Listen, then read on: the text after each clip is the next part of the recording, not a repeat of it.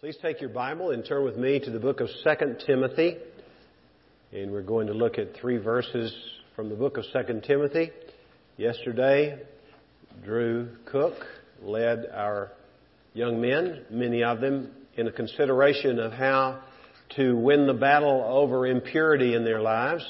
And part of this passage that I'm reading today and going to be teaching from was a centerpiece of the teaching that he and Chris Smith and I were privileged to share with the young men. And this passage has relevance to all ages of people, not just those who are young among us. We're going to look at verses 20 through 22 in 2 Timothy chapter 2.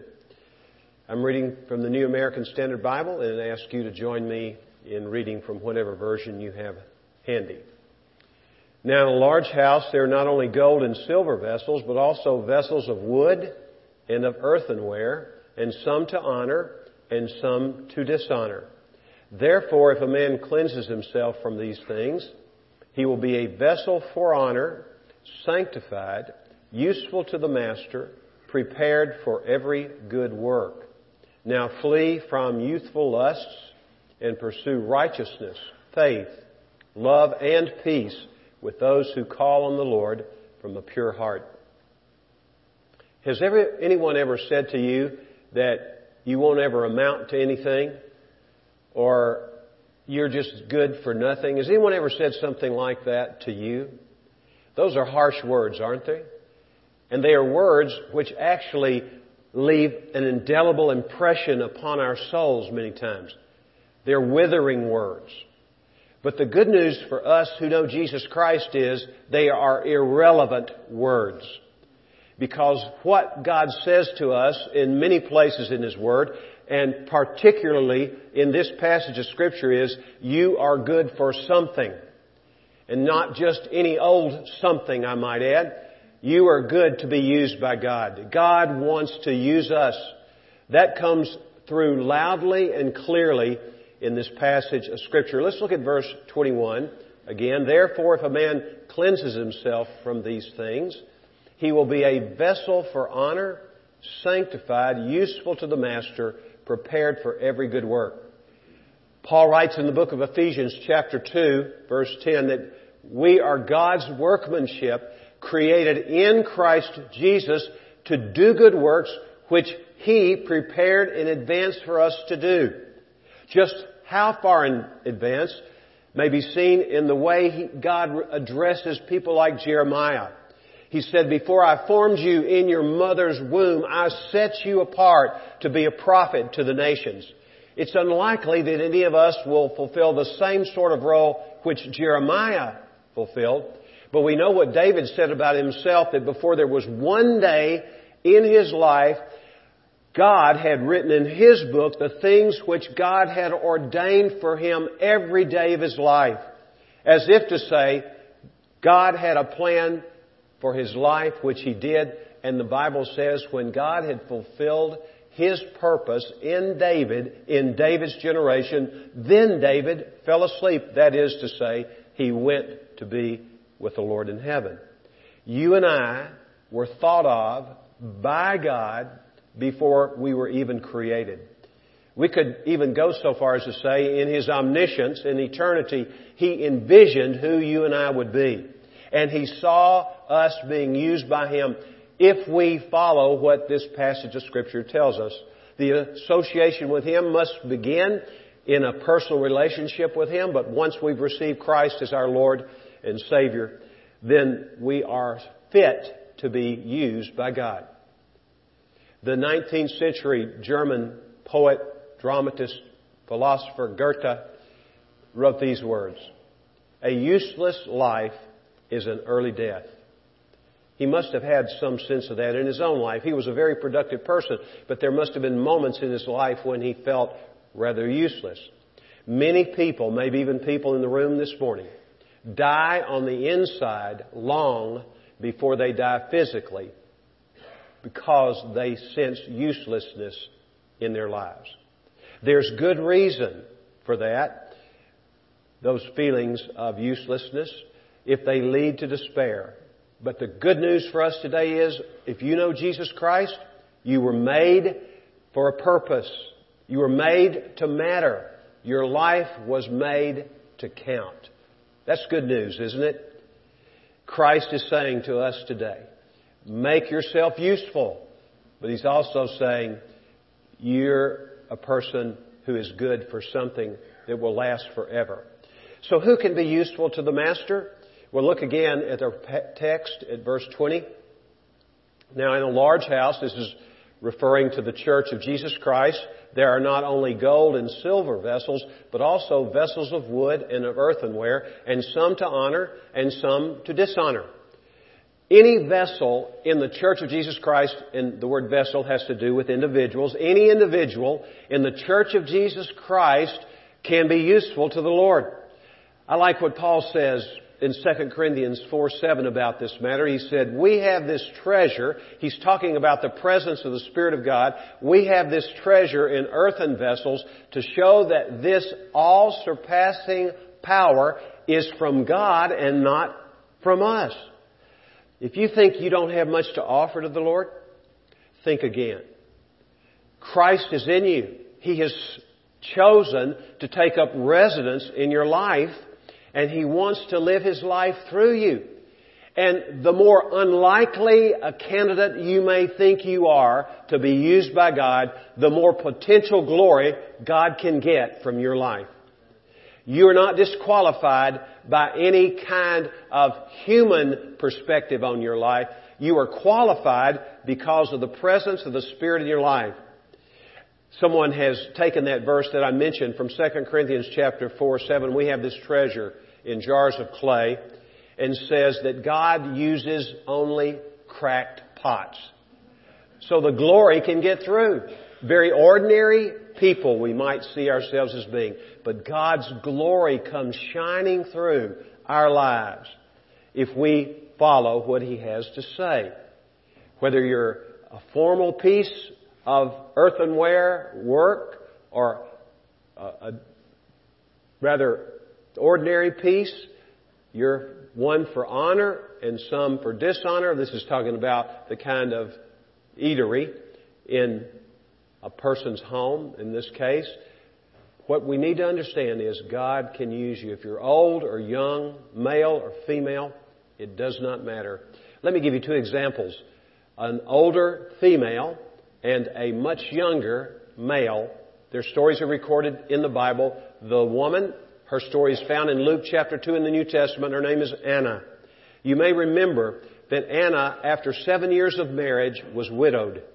And until the age of 84, and some would suggest, and I tend to lean in this direction, that the language of Luke chapter 2 as it refers to her age would indicate that she lived 84 years after her husband died. That would mean 91 years after she married. You might say that's impossible. Well, maybe it is. Maybe that's why some people want to say she was only 84 years old when Mary and Joseph took the infant Jesus to the temple to dedicate Him according to the Jewish law. But even at that, 84 years of age is pretty old, wouldn't you say? And we see her waiting at the temple. She stayed there day and night anticipating the coming of the Messiah. And lo and behold, late in her life, here He comes. And she pronounces a prophecy over Him and encourages His mother in particular with this prophecy. You see, you can be old, whether male or female, and continue to be used by God. Until you and I draw our last breath, we still have the potential to be used by the Lord. Why? Because He lives in us, and He chose us in Christ to be holy and blameless in His sight. The idea of holiness, of course, is to be set apart, even in this passage of Scripture. Look again at verse 21. The Scripture says, if we cleanse ourselves from these things, we will be a vessel for honor, sanctified. That word is made holy, set apart for God's use. Some of you might sense in your own life and feel that you have been damaged to the degree that you could not be used by God. And maybe it's self-inflicted damage in your life. Well, please understand that sin is serious. Any sort of sin is serious. And it's serious because, according to what David says in Psalm 51, in his penitential confession to the Lord, he said, "Against you and you only have I sinned." My sin, when I sin, is primarily against the Lord. We need to bear this in mind as we think about that. However, there is no sin in the life of a believer that God cannot forgive if the person is sincerely sorry for the sin and repents and confesses that sin to the Lord. The Bible says, as far as the east is from the west, so far has God removed our transgressions from us. The Bible says, their sins and lawless deeds I will remember no more. God says in the book of Isaiah, their sin I have put behind my back once it's been confessed and repented of. What that suggests to me, and I think it probably does to you too, that once the Lord puts it behind His back, He doesn't look back. He doesn't go searching for the sin. It is gone. And therefore we, who may have disappointed God deeply by our rebellion against Him, if we return to Him, God can use us again. And some of the people in this room probably feel like they are useless because of something they had done in the past. Get rid of that baggage today. Give it to the Lord. Repent of it if you're still practicing it. And see what God will do in and through your life. This next comment I'm going to make about the kind of vessels which the Lord uses is very important. Laymen or clergymen. Now, I hope I don't have to persuade you today that really in the Bible there is no distinction, in the New Testament in particular. There is no distinction between what we say are lay people and clergy people. There is no distinction whatsoever. In fact, the word from which the word lay or laity or layperson is derived, that word in the original language of the New Testament, listen to it, it's laos. It's the word people. The word laos, and from that word in the Greek language comes the family of words that have to do with being a layperson or part of the laity. We are all the people of God. Would you agree? Some people have been given responsibilities that appear to be more important than others in the body of Christ. But I would submit to you this morning that the whole body needs to work together. And just because maybe I have been given a gift to teach the Bible does not make me any more significant than you if you have a gift for service, a gift that may be considered by you and others for that matter as being rather nondescript. Whether you have a speaking gift or a serving gift, the gift has been given to you and to me for serving the body and building up the body of Christ to glorify the Lord. Well, here's a figure that some of you will remember. Some of you think of him every once in a while because you see him being interviewed in some sports network. His name is Randy Johnson. Anybody know the name Randy Johnson? He pitched what was only the 17th perfect game in the history of Major League Baseball when he was 40 years old. That's a remarkable feat for a person of any age playing baseball as a pitcher. What that means is he only faced 27 batters in a 9-inning game, 9 times 3 outs, 27, and none of those batters got on base. He could have walked maybe more than one and gotten double plays and still faced only 27, but he didn't even walk a batter. That is incredible to think about. And he pitched this perfect game. It was his 6th no-hitter, and he joined a very small and elite group of pitchers who had won no-hit games in both the American League and the National League. After he had this perfect game, listen to what he said.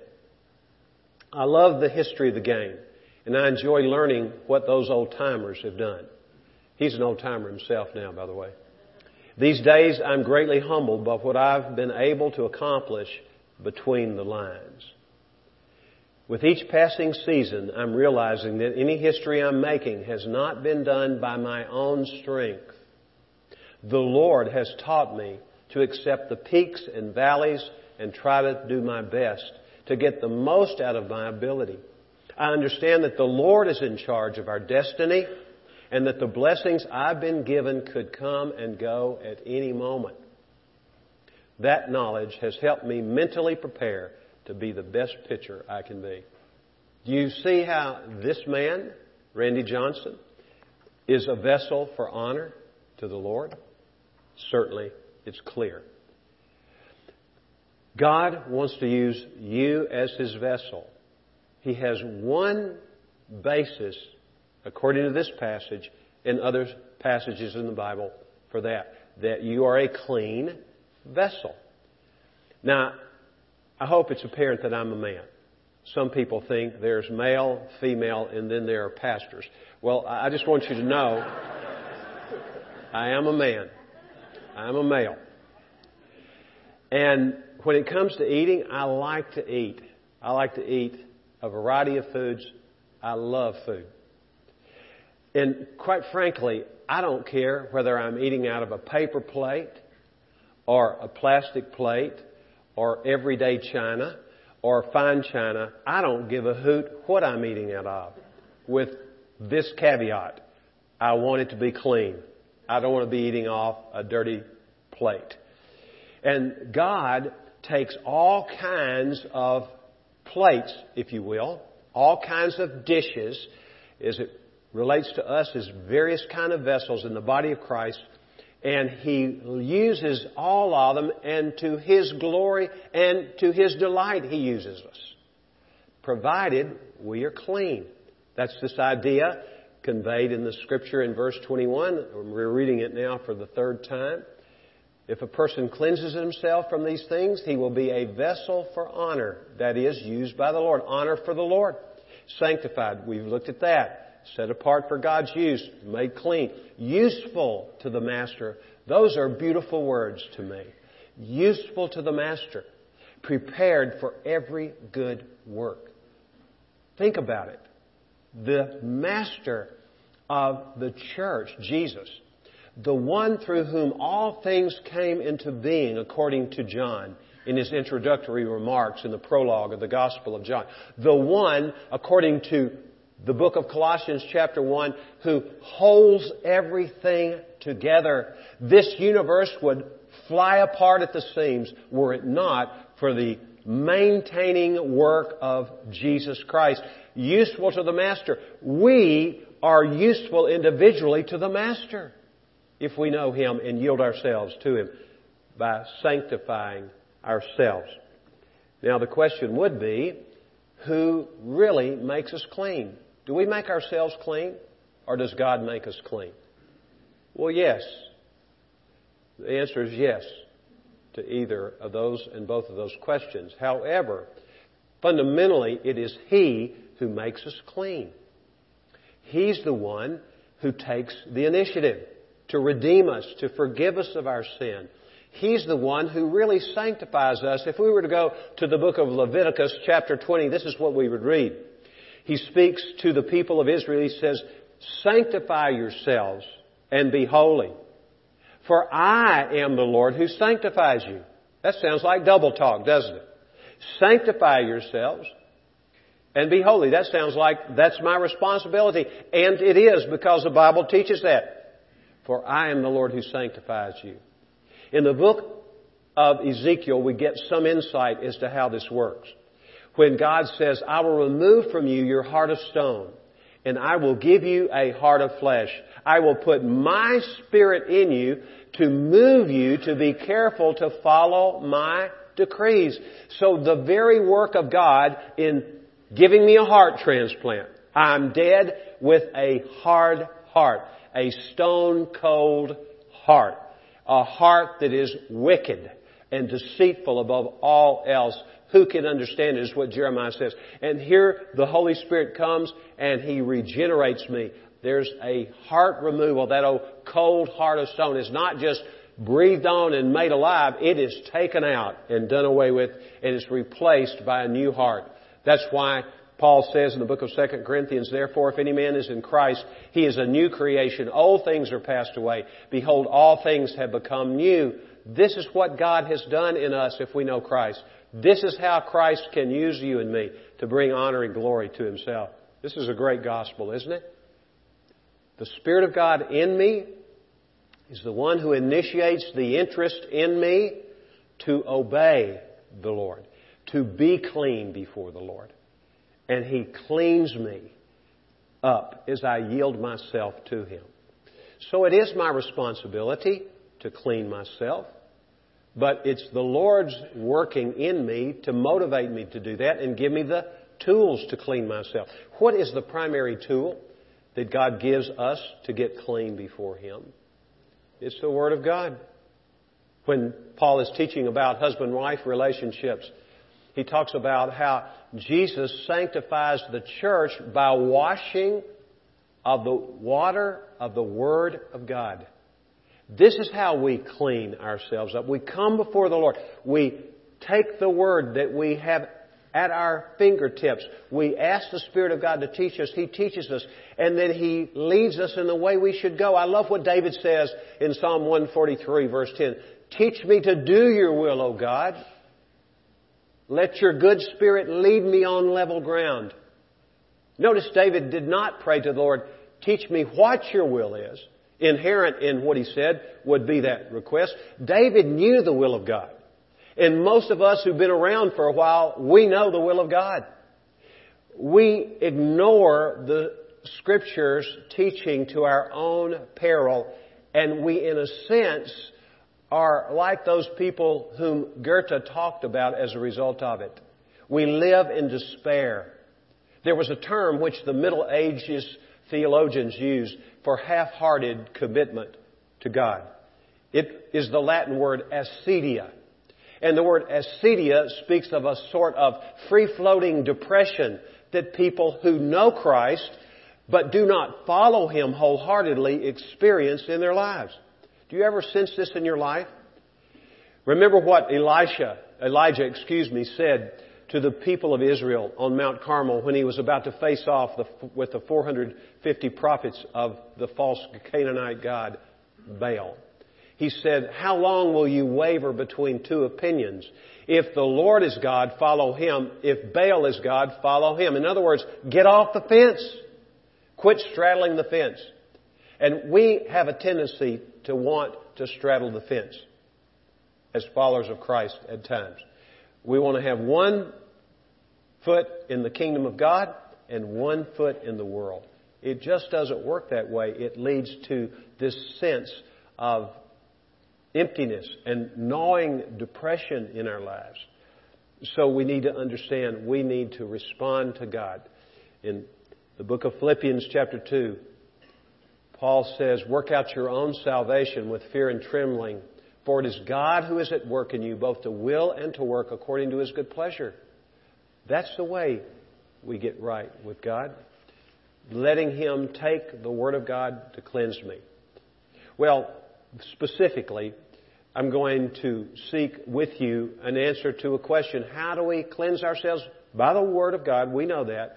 But in this particular context, when Paul is speaking to his dear son in the faith, Timothy, who was struggling with this matter, evidently, he says two things in answer to the question. If Timothy had said, how do I cleanse myself, Paul? First of all, he says in verse 22, flee from youthful lusts. The word translated flee, obviously a command, but it was a command which meant make this a lifestyle. Whenever you're faced with the temptation to dive into youthful lust, flee. Run like crazy, is what he was saying. Escape. Look for a way out. Paul says in 1 Corinthians 10:13, no temptation has seized you except what is common to man, and God is faithful. He will not let you be tempted beyond what you can bear. But when you are tempted, He will also provide a way out. If you and I are eager to be clean before God, to be pure before God, we just need to be on the lookout for the way out. because the Lord always gives it. If you want it, be sure He will give you the way out.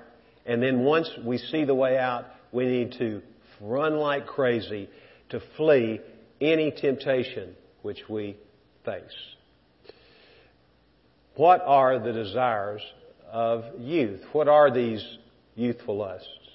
Well, generally speaking, I'm going to speak in generalities now, and you can fill in the blanks. Hopefully the Spirit of God will do that for you. Paul talks about these in the 3rd chapter. He said, in the last days there will be terrible times, and he talks about 3 general kinds of lovers. Men will be lovers of self, they will be lovers of money, and they will be lovers of pleasure rather than lovers of God. As I was contemplating that, I thought how this parallels what John writes in 1 John chapter 2, where he says, if you love the world, you're in a collision course for disaster. And he said the world can be divided into 3 broad categories. First of which is the lust of the eyes. That would be wanting things that don't belong to you, or wanting things which do not belong to me. That corresponds to being a lover of money and the things which money can buy. He goes on to say the lust of the flesh, which would be lovers of pleasure. And we see this in this teaching. And then the last thing, he says, is the boastful pride of life, which would be the lovers of self. Now think about this. I'm a lover of myself way too often. Way too often. Of those 3 areas, that's the one I've had the greatest trouble with in my spiritual life. And to this day, this is the part of the flesh that really appeals to me more than any other part. To really want to be somebody. Well, how could you be any better than being a child of God? How could there be anything greater than being useful to the Master? And when we understand our position in relationship to the Master, He is our King. And He is not only our King, He says, no longer do I call you slaves, for a slave does not know what his master is doing, but I have called you friend. The Master of the universe, Master of the church, Master of my life, wants me not simply to be His servant, and He does want that for you and me, but He wants me for His intimate, to be His friend. What a joy it is. We must guard against this matter of loving ourselves. That's why Jesus says in His call to follow Him, He says, if anyone wants to come after me, the first thing He says is, let him deny himself. Self-denial is difficult because we love ourselves, right? Sukarno, some of you will recall the name, blast from the past. For many decades, he was the dictator of Indonesia. In a moment of great transparency, giving an interview, he said, I love my country. I love my women. Among those people in Indonesia, he had many women. But most of all, he said, I love myself. And that could be our own testimony. We need to not be lovers of self. And when a person is young particularly, that is a big hurdle to cross. And if something is not done in one's youth, it gets more difficult and even almost impossible to get over that hurdle the older we get, because we have become very used to catering to ourselves and worshiping our own lives as opposed to worshiping the one true God. Lovers of money. In 1 Timothy chapter 6, Paul says, money is not the root of all evil. The love of money is the root of all evil. And you could probably attest to that. How many times you have been drawn to money. And money has such an attraction. And we are drawn to people with money. Isn't that interesting? We want to hang around with people who have more money than we do. And it's just because of that great drawing power of money. But please bear this in mind. Bear in mind what Job said when he thought he was on the brink of death. He said, naked I came forth from my mother's womb, and naked I shall return there. The Lord gave, and the Lord has taken away. Blessed be the name of the Lord. You know, I'm not taking anything out of this world. There are only two things which are going to outlast this world. You know what they are? Jesus says, heaven and earth will pass away, but my words will never pass away. And Jesus also would strongly suggest, the Bible is clear on this, that people are going to outlast this world. So it would be wise on my part, as well as yours, to invest our lives in the Word of God and people. Because they're going to be in heaven. All this stuff is not going to be... This is all going to burn up. It's amazing. It's all going to burn up, and there's going to be something much better. And we need to start now laying up treasures in heaven where moth and rust do not corrupt and thieves cannot break in and steal. This is what the Lord would say to us in this matter. Lovers of pleasure. I think of Moses as he is described by the writer of Hebrews in the 11th chapter. Moses was raised in Pharaoh's palace, perhaps even being groomed to become the Pharaoh himself. Certainly he was considered royalty. He had everything that any young man would want. And this is what the Scripture says. As he approached the age of 40, he made a big decision. And this is what is written in Hebrews 11:25. Moses chose to be mistreated along with the people of God rather than to enjoy the pleasure of sin for a short time. Sin is pleasant. That's what the Bible says. And we know it, right? It's pleasant for a moment. But then we live with the fallout of a lifestyle of rebellion and sinfulness against God. We need to flee these desires of youth, and as they encroach on middle age and then old age, we need to be alert. We can never quit being alert. I'm sure Timothy, as he progressed from being a young man to being a middle-aged man, and we don't know exactly how long he lived, but maybe certainly in those days into old age, I'm sure he thought back. I bet he would pick up this letter, this personal letter. Can you imagine how valuable this was to him? This personal letter from God through Paul. And he would look at these words and he would be reminded, I've got to do what God says if I want to be useful to the Master. I've got to make a habit and maintain a habit of fleeing from youthful desires. And at the same time, I must look positively at this matter of cleansing myself by following godly desires. Psalm 37:4, the Bible says, delight yourself in the Lord, and what He will give you the desires of your heart.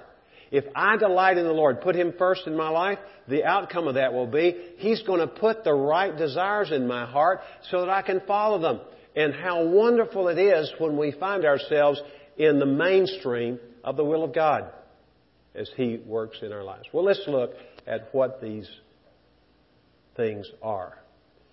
In the latter part of verse 22, pursue, and here again, this is a present tense command in the original language, keep on pursuing righteousness. What is righteousness? Well, it's a life of doing the right thing. And who determines what the right thing is? Well, God determines it. He spells it out in the Word of God. We do the right thing.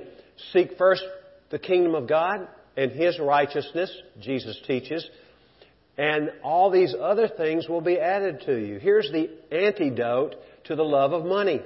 Seek the Lord's glory, seek His kingdom, His righteousness, and the Lord's going to take care of you. I can give testimony. 66 years in this life. Until I was 21 and got married, I was provided for by God through my father. And he did a great job. My mother and father. Tremendous. I never worried whether I was going to have electricity. I didn't worry whether I was going to have running water, a bed to sleep in, or food to eat. Why? Because my dad and mother were taking care of me. Then I transitioned at the age of 21. Got married. And all of a sudden, the story changed. Now I was the one who was to be the breadwinner. I lived in a little $75 a month furnished apartment. I loved it. I'm not sure my wife did, but I really loved it because it only cost $75, utilities included. It was awesome. And I worked 5 days a week for the U.S. Postal Service, part-time basis, going to college, finishing my college degree. And my wife and I was happy. I think she was semi-happy, probably very happy during that time. And the Lord provided for us. We've sought His kingdom and His righteousness. Together we did. And that has been the case, not just because I'm a pastor, but because we were Christians. If we had, for some reason, not pursued the path that we have pursued, God still would have done that. And I can testify to you that the Lord is good on His promise. If we will seek first His kingdom and His righteousness, all the necessities and more, actually, will be added to you and to me. The Bible says in this same book, in the third chapter, the 16th and 17th verses, all Scripture is God-breathed and is useful for training in righteousness, so that the man or woman of God may be thoroughly equipped for every good work. We have in this book, the Bible, everything we need to be trained in righteousness, so we can pursue righteousness. And it is a wonderful pursuit. It's not a lifestyle of being a stick in the mud. It's a freeing lifestyle. Jesus says, if you abide in my word, then you are truly disciples of mine, and you shall know the truth, and the truth will set you free.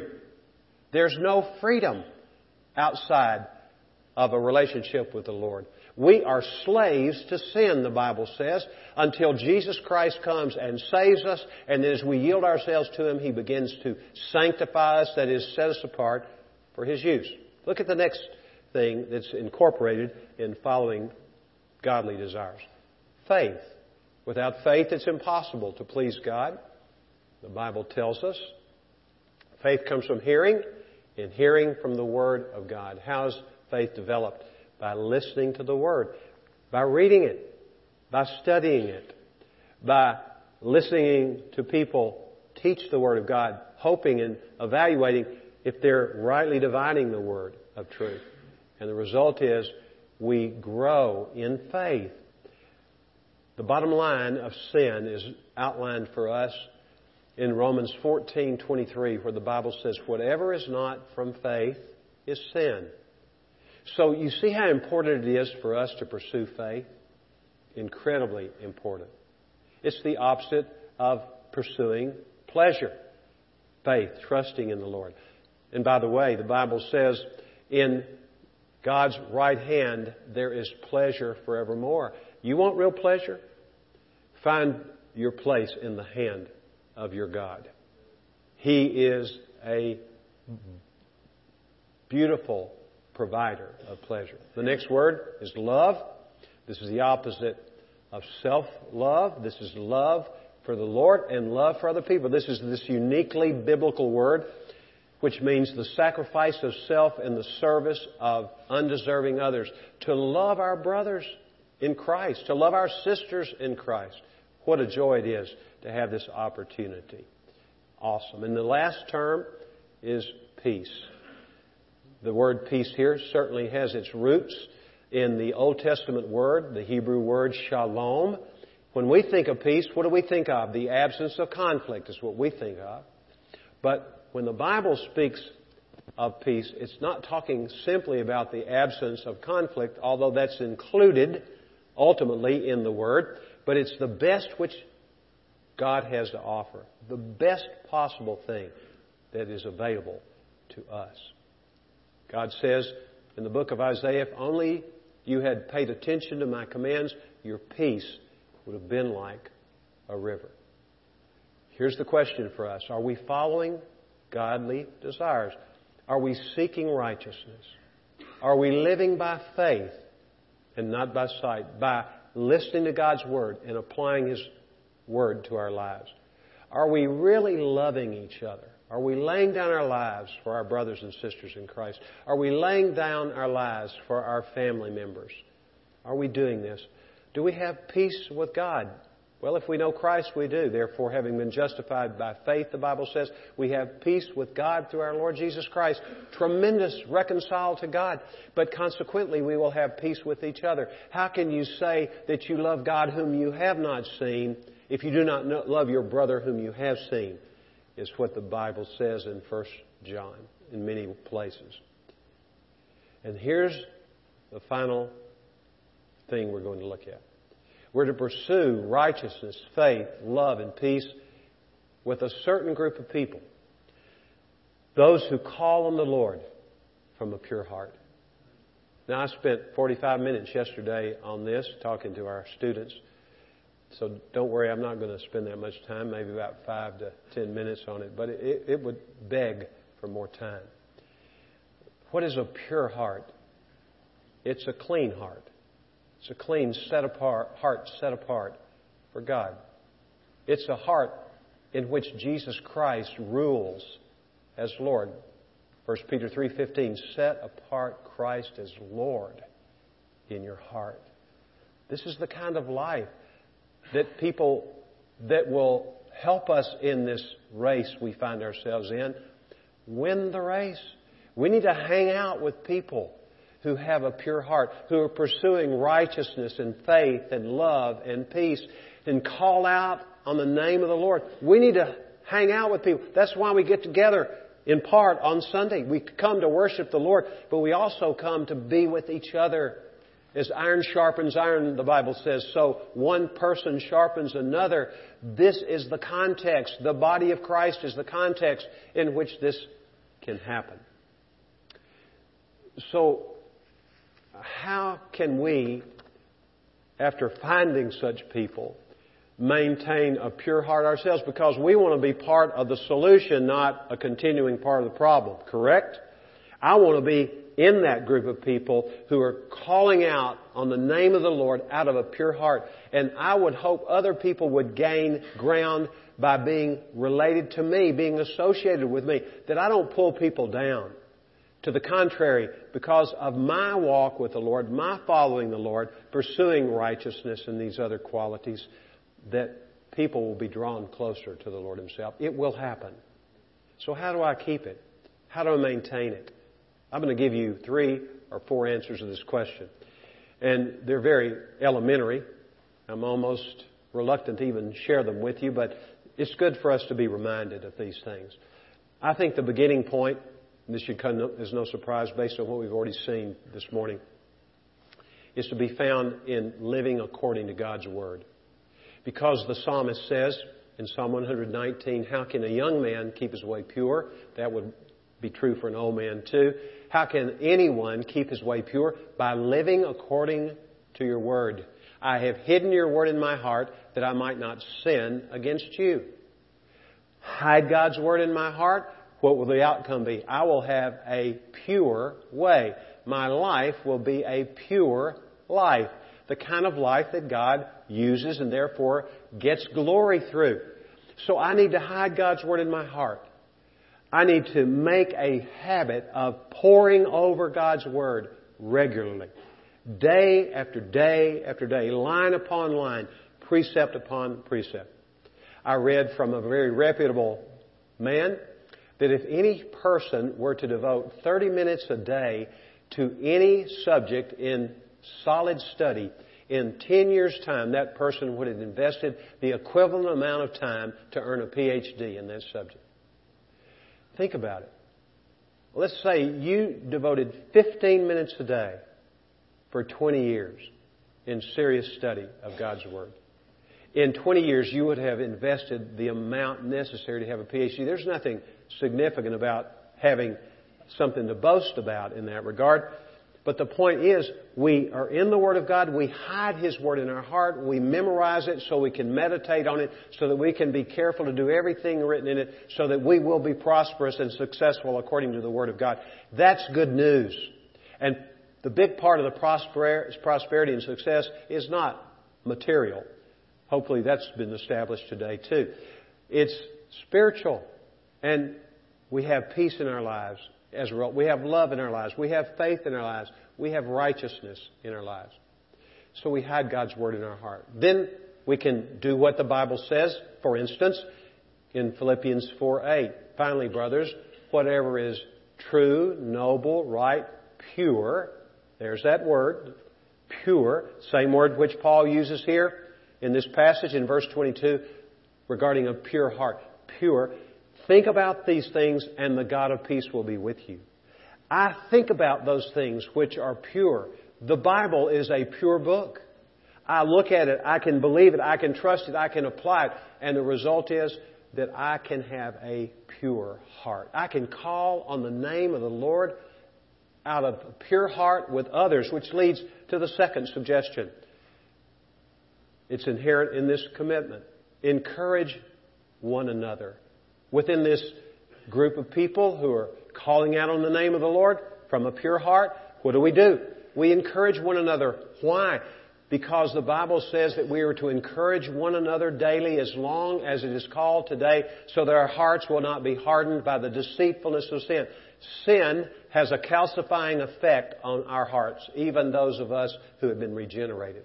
And we have to exercise great diligence and vigilance when it comes to this whole matter of guarding the heart. The Bible says in the book of Proverbs 4:23, above all else, guard your heart because it is the fountain of life.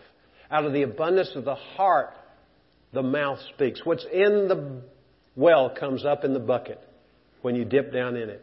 And we need to be on guard. And one of the ways we can be on guard against wickedness taking root in our hearts, even our redeemed hearts, is that we are with our brothers in Christ. As we read from Ecclesiastes and Sisters in Christ, what does it say in Ecclesiastes? 2 are better than 1, for they have a good return for their work. If one falls down, the other can pick him up. Isn't that great? And if you're cold and you got a buddy with you, you can stay warm on a cold night as you're exposed to the elements. And then I especially am drawn to this last benefit. 2 make a good defense as over against 1. Do you have some brother or sister in Christ or some group of people who have your back? That's part of our responsibility as brothers in Christ, to care for each other, to love each other, to pray for each other. That's a big part of it. Pray for each other. The Bible commands us in the book of Colossians, pray for one another. We have to be clearly transparent with each other if we're going to maintain a pure heart. We work way too hard to cover up the lack of purity in our hearts. We need to confess it to one another and get prayer and be held accountable from our brothers and sisters in Christ. We have to have this if we're going to be the kind of vessels which the Lord chooses to use. Jesus says, "For wherever 2 or 3 have gathered together in my name, there I am in the midst of them." And when we are battling these urges to sin in the area of the love of self, the love of money, the love of pleasure, we have Christ not just with us, we have Him in us. And when we're in a group, it's harder for me to sin in a group of believers than it is when I'm in isolation. Anybody else here like that? It sure is.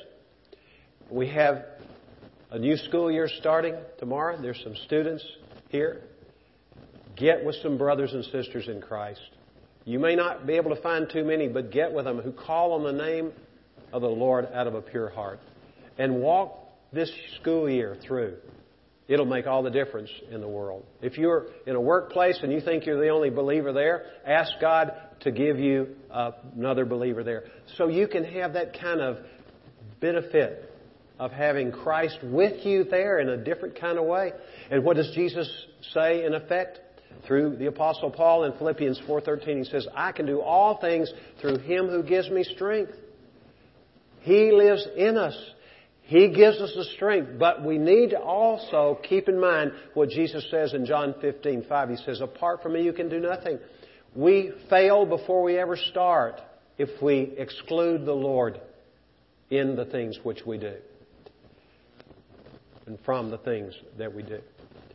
Now here's another quick one. There are many more things I could say. I wish we had more time, but this can be dealt with very easily. We draw near to God. The Bible says in James chapter 4, "Submit yourselves therefore to God. Resist the devil and he will flee from you. Draw near to God and He will draw near to you." Cleanse your hands, you sinful men, and also purify your hearts, you double-minded. You and I cannot get close to God without His presence impacting our purity. He will clean you and me up if we constantly come drawing near to Him, submitting to Him. And then we will have victory. Those are the bases upon which victory over Satan is achievable. Resist the devil and he will flee from you. But there must be this submission to the Lord and also drawing near to the Lord. A good word for us as we finish this morning's study of God's Word. And this too, like so much of what I've shared with you this morning, is right from the Word of God. In Psalm 51, David says, "Create in me a pure heart, O God, and renew a steadfast spirit within me." That's the Lord's call to you and me today. If you have any uncleanness in your heart, if you are impure in your heart, be like David. He was fearful that because of his sin, the Lord was going to take His Holy Spirit away from him. Please do not cast me from your presence, O Lord. He was so frightened at the thought. He was broken because of what he had done to the Lord. But the Lord renewed him. He answered his prayer. He restored him. And the Lord wants to do that in your life and mine too. Jesus says, "Blessed are the pure in heart, for they shall see God." May we yield our lives right now. Let's just take a moment in the privacy of your own life.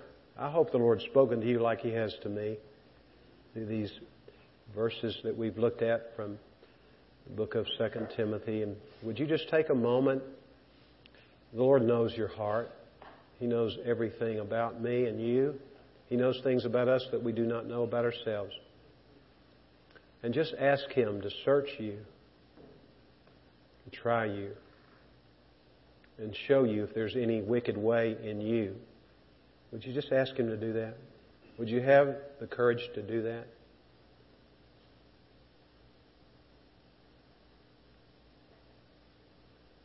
Have you got it? Has He shown you that you love yourself, or you love money, or you love pleasure more than you love Him? Would you name those things to Him and just say, "Lord, I see these things"? And then would you say to the Lord, "Lord, I'm asking you now to forgive me. And I'm asking you now, Lord, not simply to forgive me, but to restore me to yourself. And I'm asking you, Lord, to give me the power to overcome these tendencies. I want to start fresh with you today, Lord. And I'm asking you one more thing, Lord. Please give me some brothers and sisters in Christ